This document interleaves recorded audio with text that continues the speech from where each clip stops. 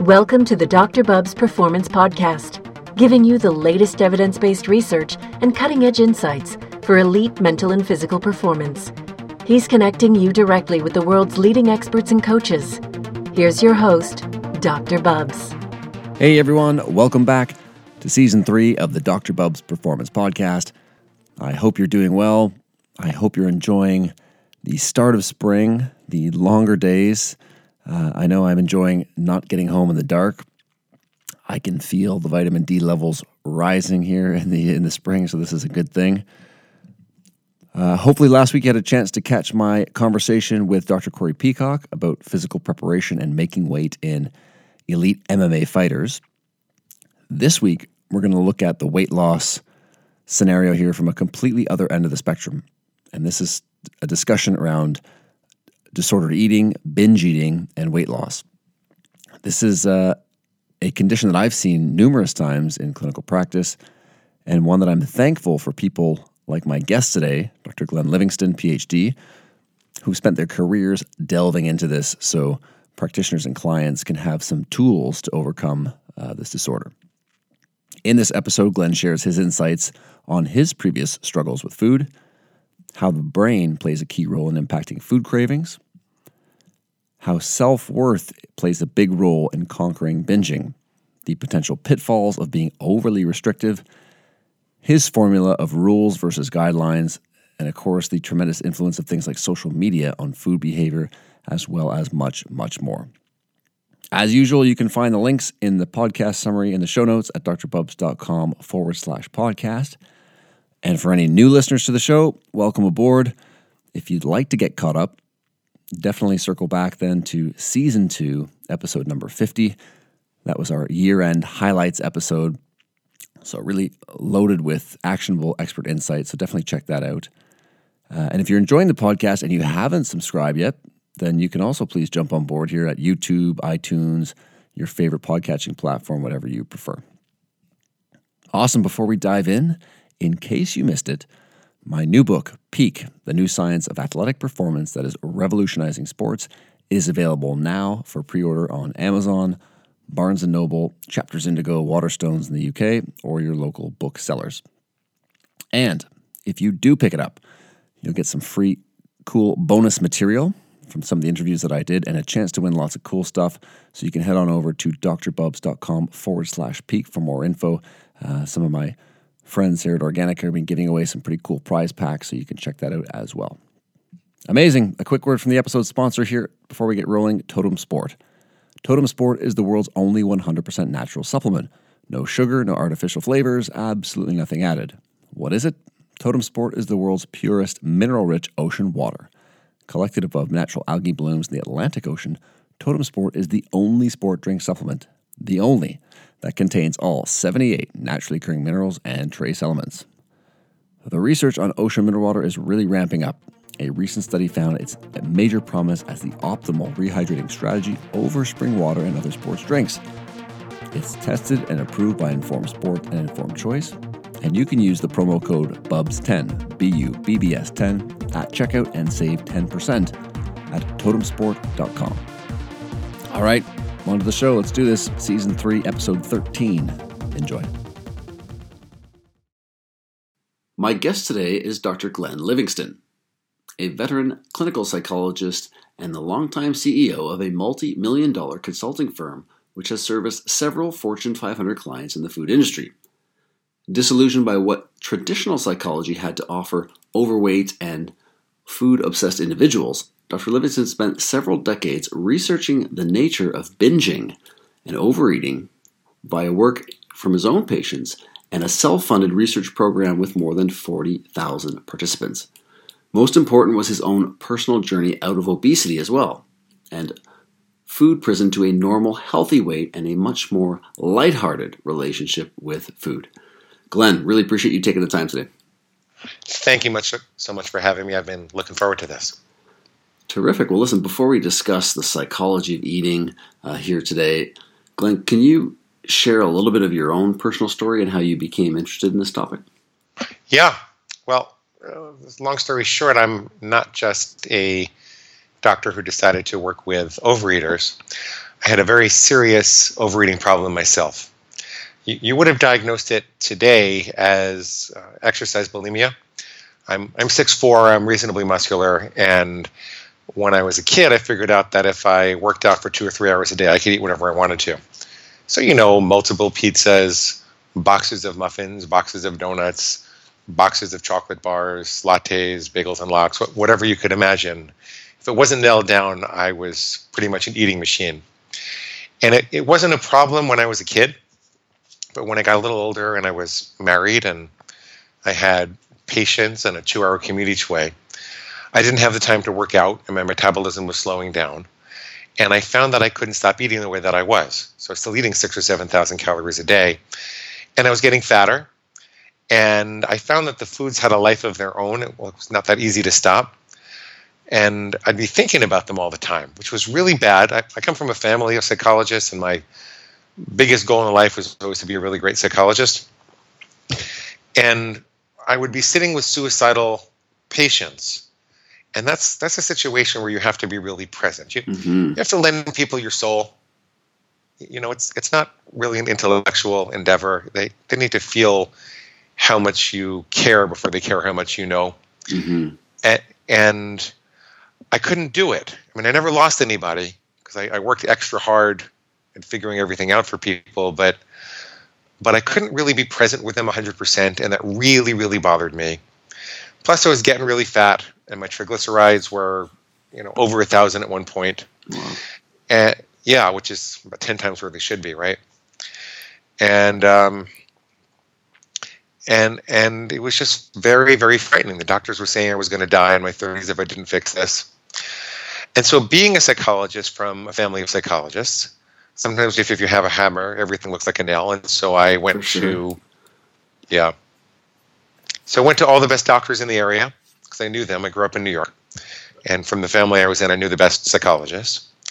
And I went to psychiatrists and took medication. And I went to Overeaters Anonymous. And everything helped for a little while. And then things would get worse. Ultimately, the way that I solved it had to do with flipping the paradigm entirely. You could say that up until I was about 40 years old, I was trying to love myself thin. I had this idea that if I could heal the hole in my heart, then I'd stop eating all this junk. When I got to my 40s, I decided that all these big companies were paying me a lot of money to run these big studies. I said, let's be good at that. So let me try to do a study to solve this. And I funded my own study, and I asked people the specific foods that they craved and had trouble stopping, and I asked them all about other aspects of their life. And what I found were 3 really interesting things, none of which really led me to the solution, but the fact that it didn't lead me to the solution caused me to finally change my paradigm. Interesting. One of the things I found was that people who struggle with chocolate, like me, and I always tended to gravitate towards chocolate, we tended to be lonely or brokenhearted, or sometimes depressed. And people who struggled with crunchy chips and pretzels and like hard, salty, chewy things, they tended to be stressed at work. And people who struggled with soft, chewy things like bagels and bread and pasta or pizza, they tended to be stressed at home. And I thought this was brilliant. I was all excited about it. I figured, okay, well, now I know I only have to work on my loneliness and brokenheartedness, which is not a simple thing if you're in a bad marriage. Definitely. And I have to help these other people work on those areas, and then we'll be able to fix this. So I started with myself, and I called my mom, also a therapist, and I said, Mom, I found this really interesting thing in this study, and I'm in a bad marriage. I'm a little lonely and brokenhearted, but what was it in my upbringing that could have set this all up? And Mom said, I'm so sorry, Glenn. And I said, what? She gets this horrible look on her face. She says, I'm so, so sorry. I said, Mom, what is it? And she says, well, I was really depressed when you were a kid. When you were about 1 year old, my dad just got out of prison, your grandfather.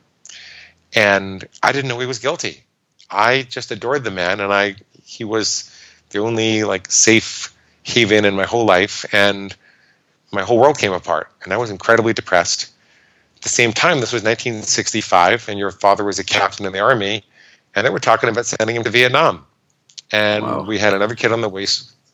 So she was afraid she was going to be a widower or a widow, and apparently she was sitting and staring at the wall a lot.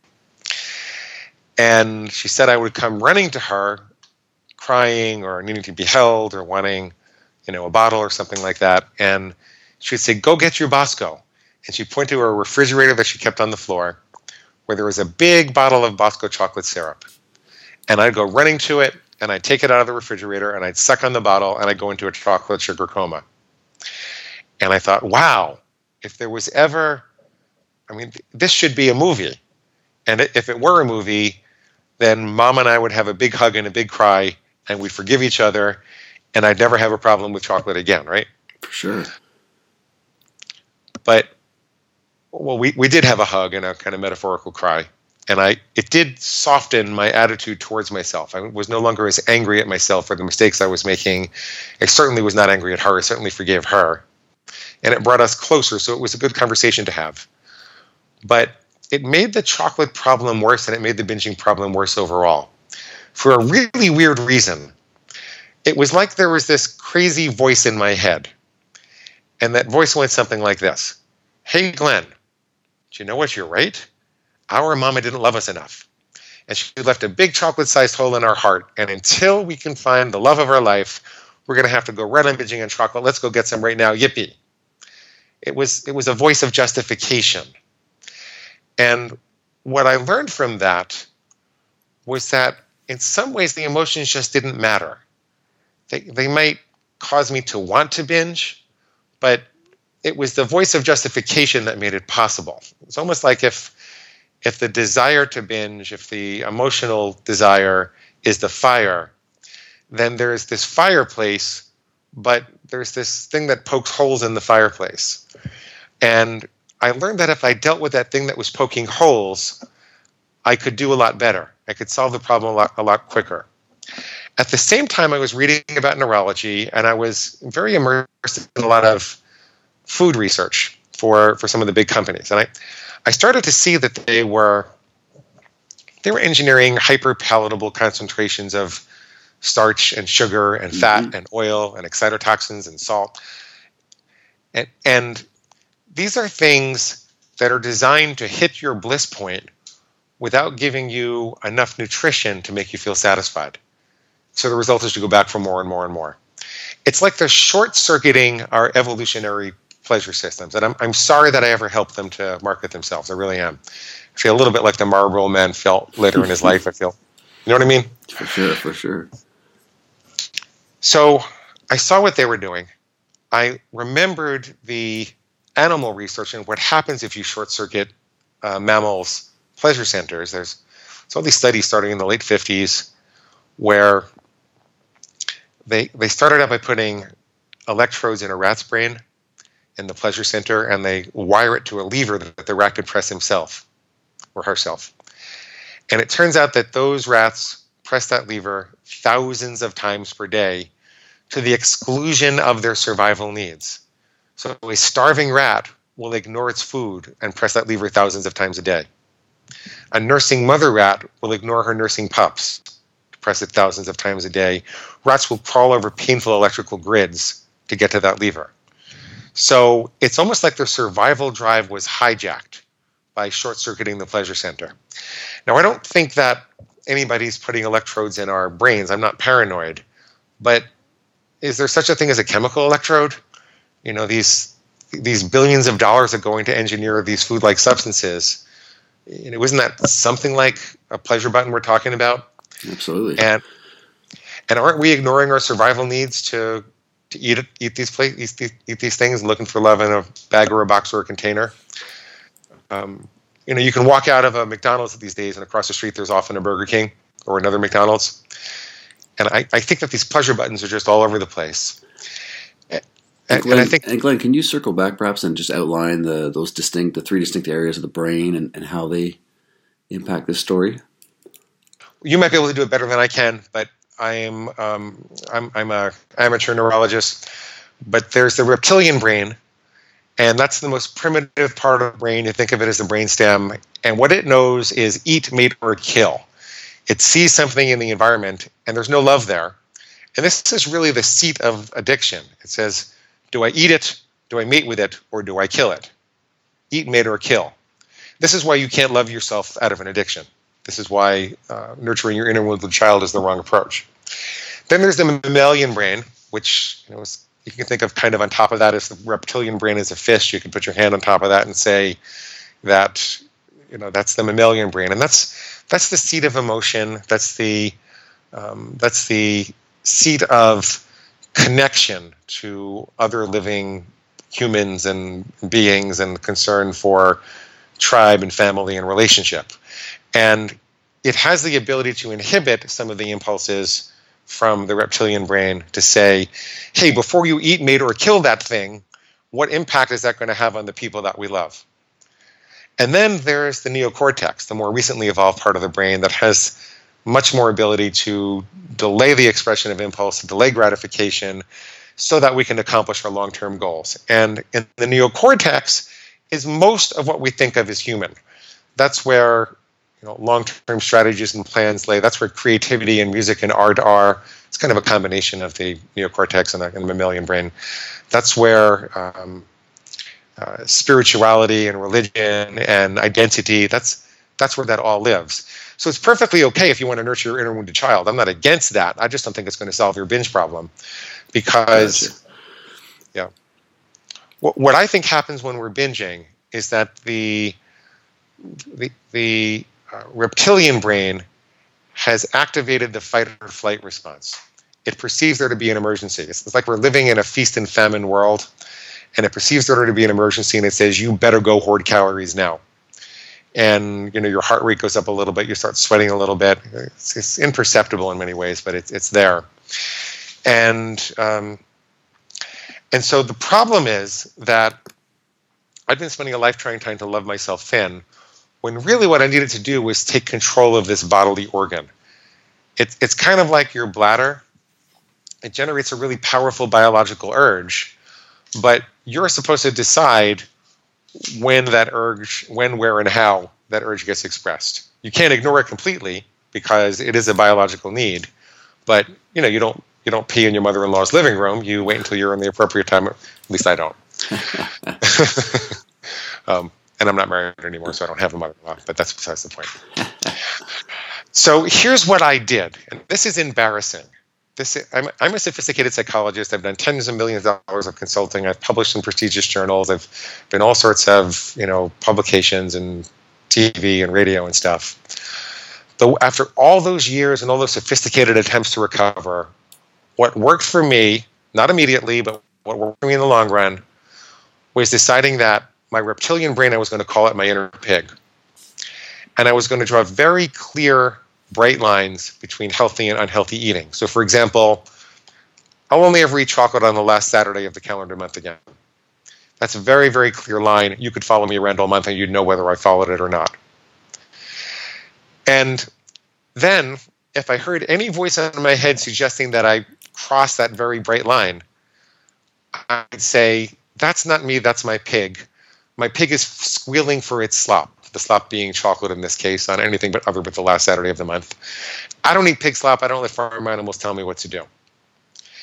And I just tried that on a whim. And as ridiculous as it sounds, as crude as it sounds, it gave me those extra microseconds, and I was able to make the right decision at the moment of impulse. It's like I woke up and remembered who I was and how I wanted to be around chocolate. And Glenn, is that an ability to sort of reframe things, or is that sort of separating yourself from what the brain, that sort of inner monologue is saying to a person or a client? Reframing it is ideal, but it doesn't have to be as cognitive as that. It can be a much more primitive experience of just knowing that you are not your pig. Gotcha. Because at the moment of impulse, the lower brain is taking over, and cognition, thinking, the part of our brain that would do the reframing is the upper brain, and you might not have as clear access to that upper brain at that moment in time. So it's just a very primitive, crude way of saying, look, I'm not my pig. And, you could think of it as the way that an alpha wolf controls the pack. If there's a challenge for leadership in the pack, the alpha wolf doesn't say, oh my goodness, someone needs a hug, come here, booby. The alpha wolf says, get back in line or I'll kill you. And it snarls its teeth and it lets you know that it means business. So that's what I did. And it wasn't a miracle. I started to be able to make some choices that I didn't make before. And I stopped feeling powerless. I'd been feeling defeated, and I've been taught to feel defeated also by some of the 12-step programs. But I'd been feeling very defeated and despairing, and like there was never going to be a solution. And the best I was going to be able to do was string together a couple of good days. But I started to find that wasn't true. And I came up with other rules. Some rules were to add things to my diet. So it wasn't just I'll never do this, but I'll always start the day with 2 crystal clear glasses of spring water. Or I always put my fork down between bites so that I would eat a little more mindfully and you didn't have to restrict anything. I came up with a whole bunch of different rules, and I kept a journal for about 8 years.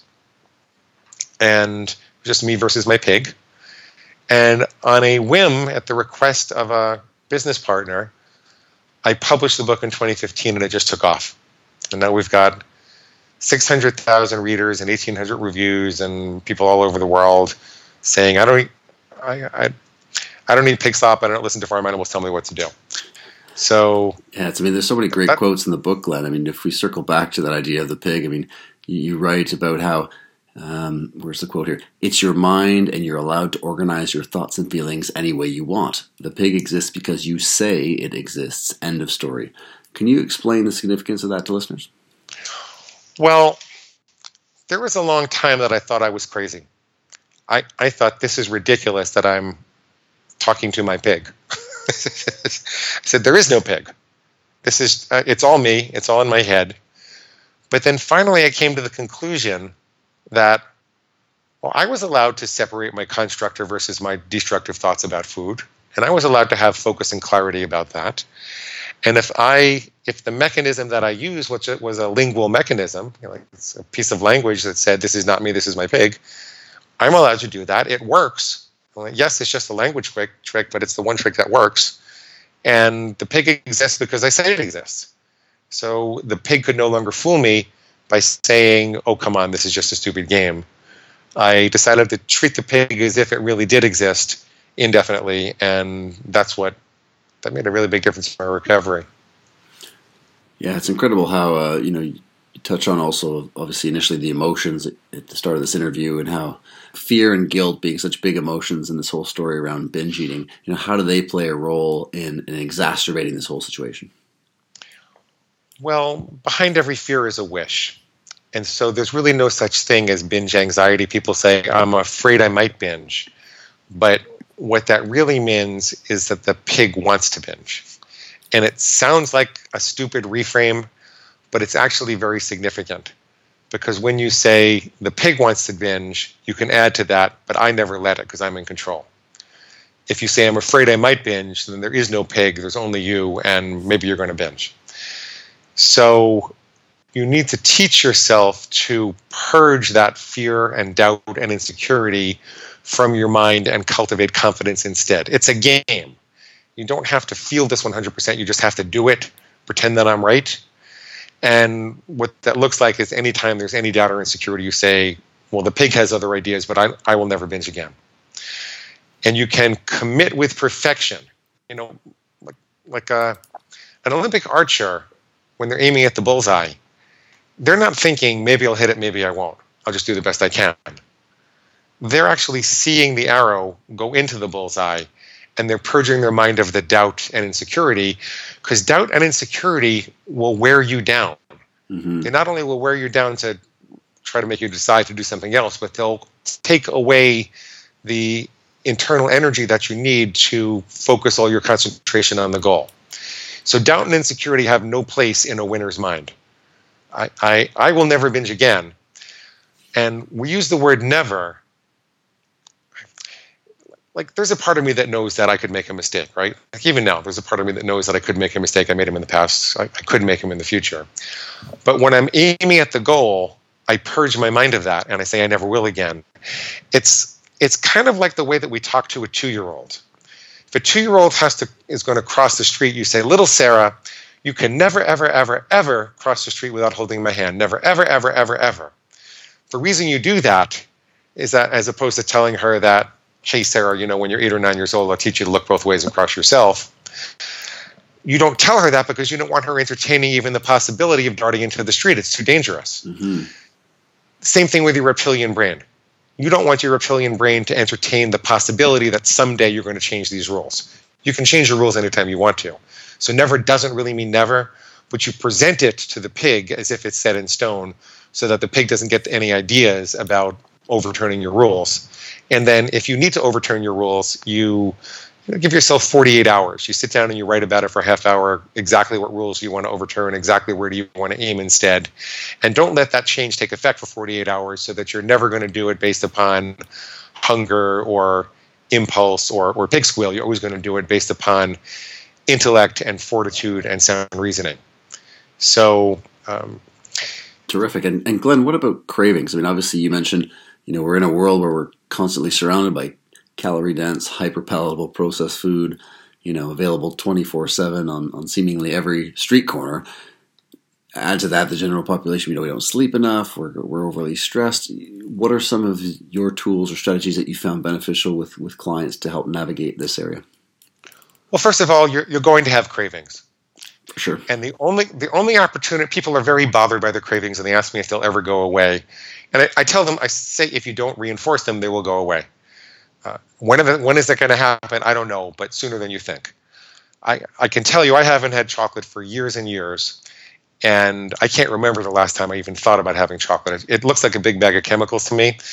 I wrote it down, so I know that after about 2 months, I had maybe one craving a week, and it was pretty intense, but it didn't last that long. After about 6 months, I hardly ever had cravings, but they weren't gone entirely. Once in a very great while, I can't tell you how frequently, but maybe once a month. And then, 2 years later, I just don't even remember what a chocolate craving feels like. So your neurological system is very malleable. What fires together, wires together. That's called the principle of neuroplasticity, which means that if you have a craving and you reinforce it, then you reinforce it by indulging in that craving, then you're going to crave it more tomorrow. Which is why, by the way, you can't start to eat better tomorrow. You have to start right now, because otherwise you're digging a deeper hole for yourself. And if you're in a hole, you want to stop digging. So you're going to have cravings, but you should welcome them, because if you have a craving and you don't reinforce it, that craving is going to be a little bit weaker tomorrow. So every craving is an opportunity to extinguish that craving. So the only way out is through. And if you remember that, it's extraordinarily helpful. Very well said, yes. The other thing to remember about cravings is that because they're an activation of the sympathetic nervous system, because it seems to have something to do with the fight or flight response that gets us ready for action and says that there's an emergency, the activities that you can engage in which rev up your parasympathetic nervous system, the part of your brain, correct me if I have those backwards, once in a while I got them backwards, but I believe the parasympathetic nervous system is the part of your brain that cools you down. And so if you tense up all your muscles and breathe in as deeply as you can, excuse me, and then you just let it all go, and you do that 3 times, you're going to be taking the urgency out of the need to binge. You might still have the craving, you might have the thought, but that feeling of urgency disappears, and you have an opportunity to change your mind.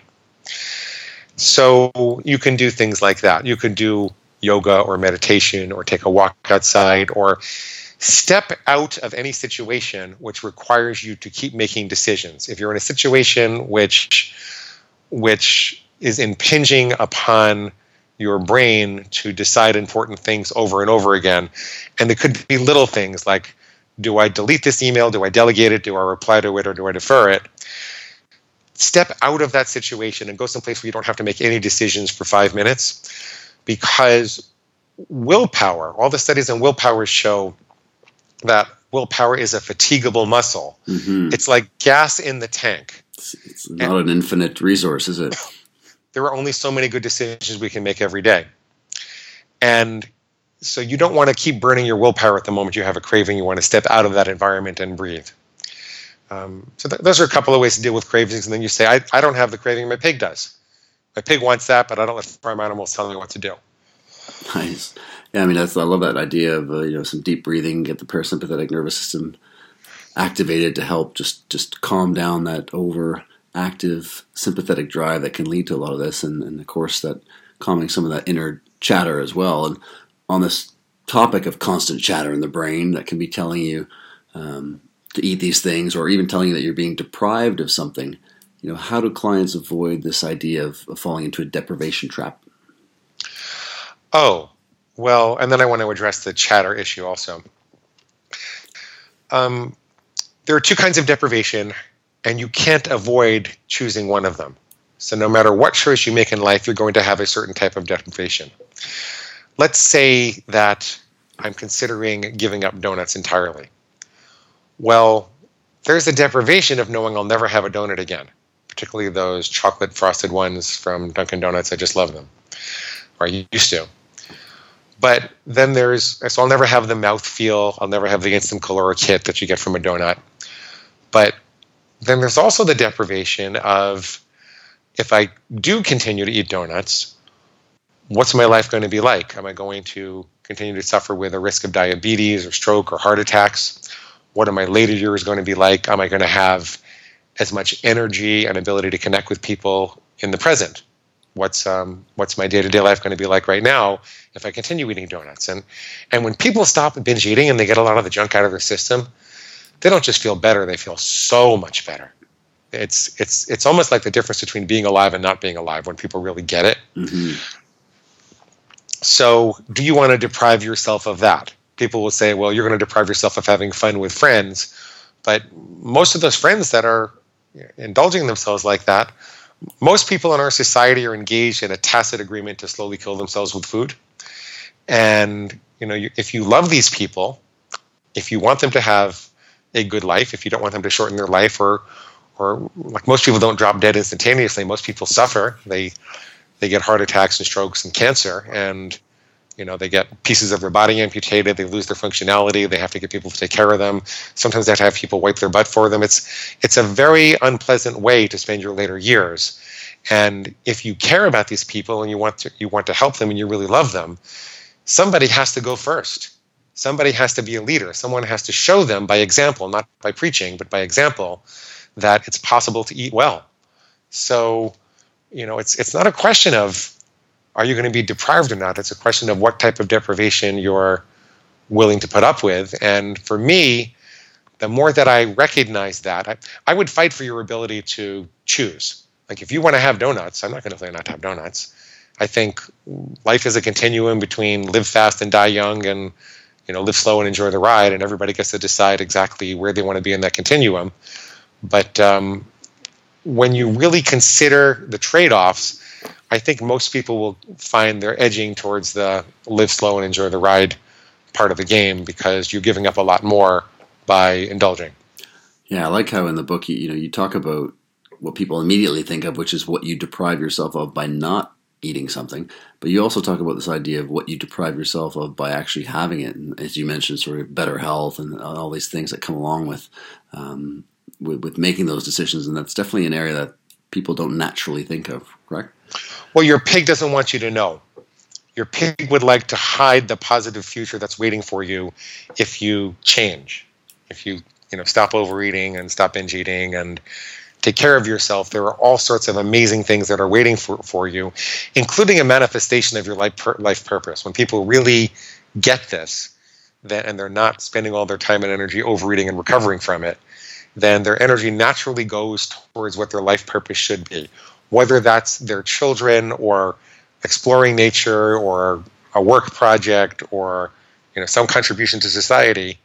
You'll find your life purpose if you stop the binging and I guess also drugs and cigarettes and stuff like that too. Definitely. And so many areas you cover here on the emotional side, and things like even self-worth. You write about how psychologists have discovered our self-concept is so intimately tied with how other people see us. And as if the self-worth is only found through other people's thoughts and feelings and opinions. How does this play out in binge eating? or frankly, anyone who's struggling with adhering to maybe a dietary or nutrition plan? Well, your pig will tell you that you're incapable of making a food decision unless the majority of the room agrees with you. In fact, your pig would like you to believe that everyone has to support your food decisions. But first of all, that's not possible. There are so many different food philosophies in this world. Just go out to dinner with a half a dozen people, and some of them are going to be promoting a ketogenic philosophy, others are going to promote a macrobiotic philosophy, still others are going to be counting points or calories. Nobody's going to approve of everything that you eat, no matter what you do. And so the pig will say you really need these people's approval to feel good about yourself. But it's just not true. People naturally feel better about themselves when they perceive themselves to have more control, when they perceive themselves as the master of their own impulses and the masters of their own fate, or mistresses. So that's how that relates. There's a false understanding that the pig presents that we are overly dependent upon other people to form our self-concept, and there is some we need a community. No man is an island. We do need love to feel good about ourselves, but not as much as you think that you do. And certainly, you can be the only one in the room who believes that eating a particular way is good for you, and you can sustain your purpose in that way. Yeah, it's fascinating stuff in terms of sort of separating yourself from your thoughts and having that mindset of I'm not my thoughts, I'm my actions. I mean, it seems to be really appropriate there. And of course, in the book, you laid a fantastic roadmap for solutions for folks. Writing a food plan, and you talk about having clarity and focus in a food plan being one of them. Can you talk a little bit about that and some potential pitfalls of being overly restrictive? Well, boy, you really did your research. I really appreciate that. Because this is a rules-based approach, it's possible to use the rules to become overly restrictive. And the reason that that's really bad is because, first of all, you could hurt yourself. You could become anorexic. Usually binge eaters that I work with, they don't. It's a very low risk for the most part, but it's possible. But you don't realize that addiction to overeating or an addiction to binge eating is not really just an addiction to binge eating or overeating. It's an addiction to the other side of the spectrum also. Almost everyone who has trouble with binge eating is a really good dieter. And they'll tell you that they've lost weight fairly quickly at certain times in their life, or they're capable of going on a juice fast for a week and they feel great and they wish they could do that all the time. And I'll say, you have to stop doing that, at least for a year or two, until you get the binging out of your system. Because what you're doing is signaling your body that there are periods of time when sufficient calories and nutrition are not available for a long time. And as you might imagine, it seems that evolution has prepared us with a response that says, okay, if calories and nutrition are unavailable for long periods of time, then the moment that they are available, we better hoard all that we can get. And if you think about it, this is the only reason that feeling full would be a signal for binging more. A lot of binge eaters will tell you they have to be careful not to feel too full, because the moment they feel too full, then it's like a flip switches and they have to eat more and more and more. What you're doing is you're hoarding. You're listening to your brain telling you this is an emergency. You better get all that you can in because it might not be available tomorrow. And so the solution is a very regular, reliable, sustainable, day in and day out source of nutrition. And we live in a society where that's very possible. You don't have to go through periods of fasting. At least I'm not saying there aren't medical benefits to fasting. I know that. For sure. More just the consistency is pretty key, it sounds like, right? Yeah, because it's not going to matter if you fast for 2 weeks and you clean out your whole body and then you break your fast with, Taco Bell and Dunkin' Donuts. That's not going to matter, right? But if you eat healthy every day, first of all, you're going to get reasonably clean, not as clean as you would just having green juices for a week. But you're going to establish control. You're going to get the panicked binge eating feeling out of your system. And then if you want to add some intermittent fasting or some periods of time where you play with that evolutionary mechanism just a little bit, you challenge it a little bit, then I'm okay with that. But mostly I prefer that binge eaters don't fast. And Glenn, what are some of the myths too around or mental roadblocks that people might struggle with? Again, with binge eating, or sometimes folks who are just struggling with weight gain. Some of the ones that you talk about in the book, 90% is it's not good enough. If I've binged a lot, I'm doomed. What cheat days even? Could you touch on a few of those and how they could, if they're sufficient or not sufficient to be able to help people who are struggling with this? Well, one of the myths goes back to the understanding of willpower, and that's the idea that we should work with guidelines as opposed to rules. See, the problem with a guideline, if you say, I'm just going to avoid chocolate 90% of the time and eat it 10% of the time, if you could execute that, then in theory, it's a really good guideline. It's a good North Star to shoot for. The problem is it requires you to make a decision every time you're in front of a chocolate bar. And so when you're sitting at Starbucks, that's another decision. You're about to check out, that's another decision. And all day long, you're making food decisions, you're wearing down your willpower. Whereas if you say, I only eat chocolate on the last Saturday of the calendar month, or only on Saturdays each week, then at least for all the other days of the month, you've made all of your chocolate decisions and you don't have to wear down your willpower. So rules work better than guidelines. Rules work better than guidelines. Same thing with I'll eat when I'm hungry and I'll stop when I'm full. That's a guideline, and you're constantly having to ask yourself, am I too hungry or too full? It's also very subjective, and it gives your pig a lot of wiggle room to say, oh, baby, we're hungry. Believe me, we're hungry, or we're not full yet. Come on, baby, we're not full yet. Let's get a little more in. Whereas if you say, if you really want something to control your volume, you could say, a meal is only 45 minutes from the first calorie to the last, and I always leave at least 2 hours between meals. So it's a very objective external criteria that's a very specific rule. There's no room for subjectivity, and there's no decisions to be made. So, or at least not about when to eat and when not to eat. There will be decisions about what to eat and how much to eat, but not when to start and stop. So those are the kind of myths that I'm talking about with regards to rules versus guidelines. There are also myths about this whole idea that we have a disease and we're powerless to control ourselves, and we have to go to meetings at least 3 times a week and hang out with other people who can't control themselves, and and call our sponsors every day. Look, if that works for you, I don't want to take you out of it, but there's no scientific evidence for it. And well, there's not. I mean, first of all, those treatment programs aren't amenable to scientific testing because, I'm not saying I have scientific evidence either. I'm too small.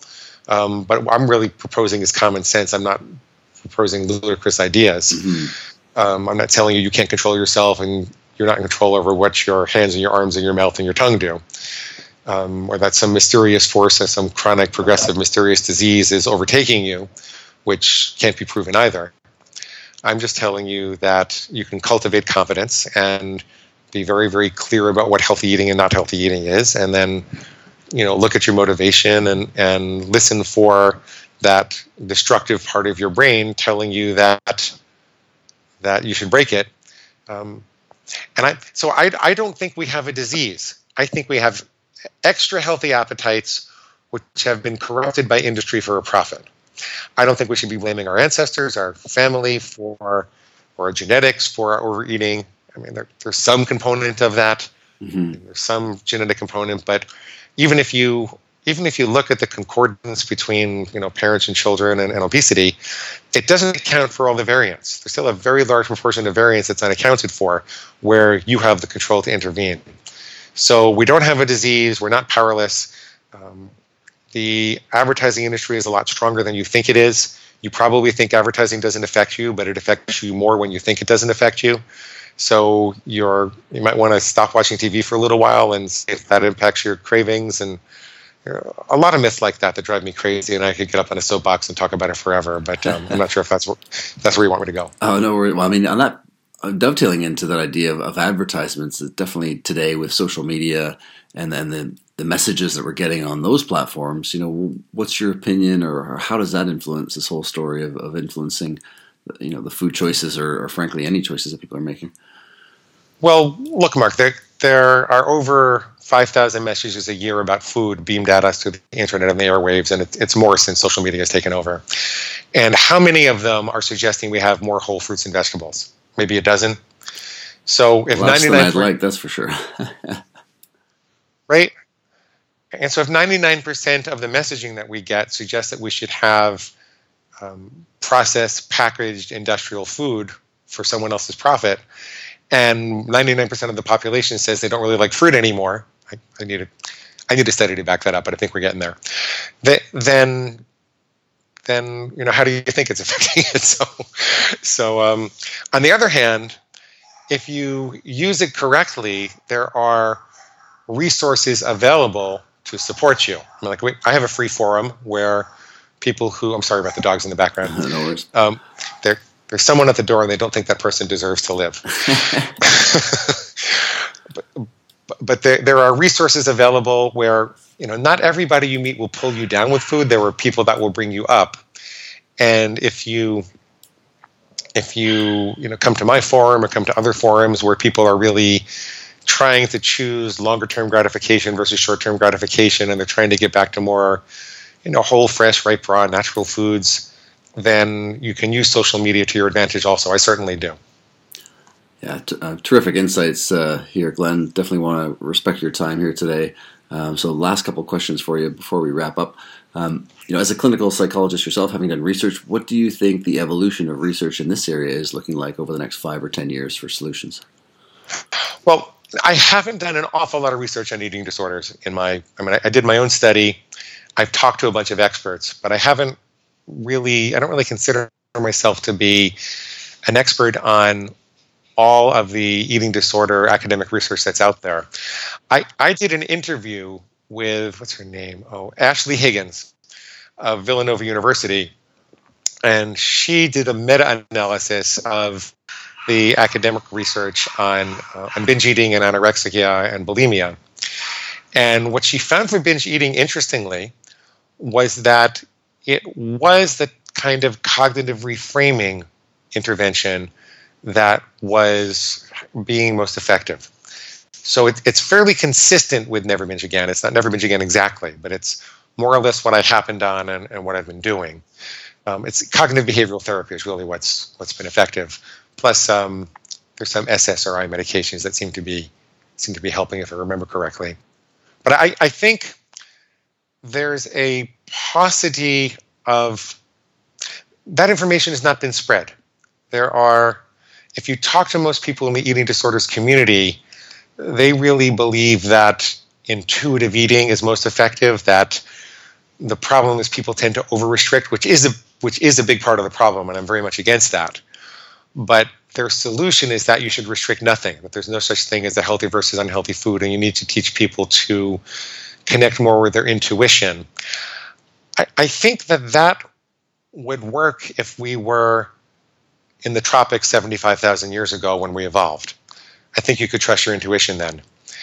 Now with, there actually is flavored cardboard in the food system, and there are so many things that really are meant to overtake your intuition that I think it's silly to imagine that you can just eat intuitively anything that you want to and you're going to be okay. Some people do. I don't want to take that away from them if it really works. But if you're listening to this and intuitive eating isn't worth it for you, then you might consider a rules-based approach like Never Binge Again. Terrific. I've definitely been surprised in clinic of just the array of different demographics of folks who've struggled with binge eating. So it's definitely been an eye-opener for me as a clinician. And if we wrap this up here, Doc, with sort of one piece of advice that you might give someone who's struggling with binge eating, what would that be? Jim Rohn said, "A life of discipline is better than a life of regret." And I believe that freedom sits on top of discipline. It's not its enemy. I think that a jazz musician can only express his soul or her soul after years and years of disciplined practice, knowing the scales, knowing the structure of music, so that they know when they can break it and when they can get back to it. I think that freedom sits on top of discipline, and I think that a life of discipline is better than a life of regret. And all you need to do is pick one rule and get started. Just one rule. What's your single most difficult trigger food or behavior? Maybe you want to never eat again standing up. Maybe you don't want to eat in the car. Maybe like me, chocolate doesn't belong in your diet. What is it? One thing. And don't, if if saying I'm never going to do this again sounds difficult, don't say, well, I'm never going to have chocolate again. First of all, you can make exceptions for it if you spell them out. But don't say I'm never going to have chocolate again. Say, I'm going to become the kind of person who doesn't eat chocolate. It's much different and it's much more consistent with things you're doing already. So that's my long-winded advice.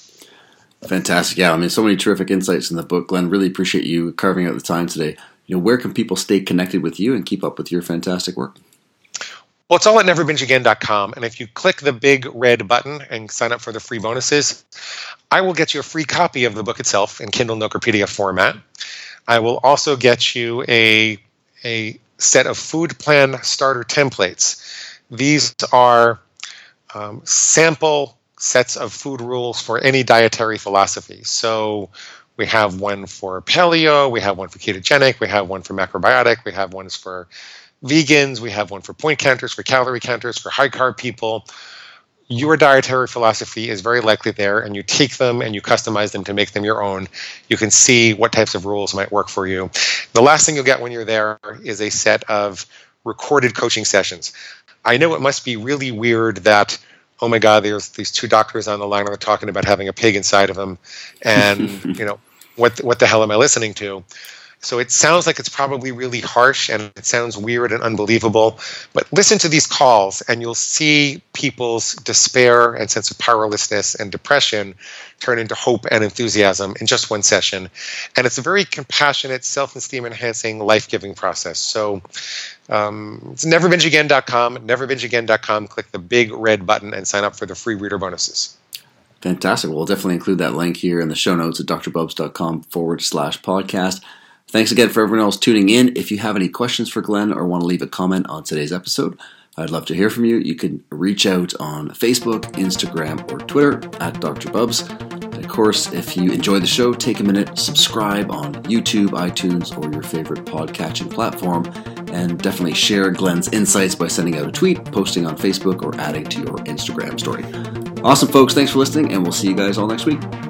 The Dr. Bubs Performance Podcast endeavors to provide accurate and helpful information to listeners. These podcasts cannot take into account individual circumstances and are not intended to be a substitute for health and medical advice from a qualified health professional. You should always seek the advice of a qualified health professional before acting on any of the information provided by any of the Dr. Bubs Performance Podcasts.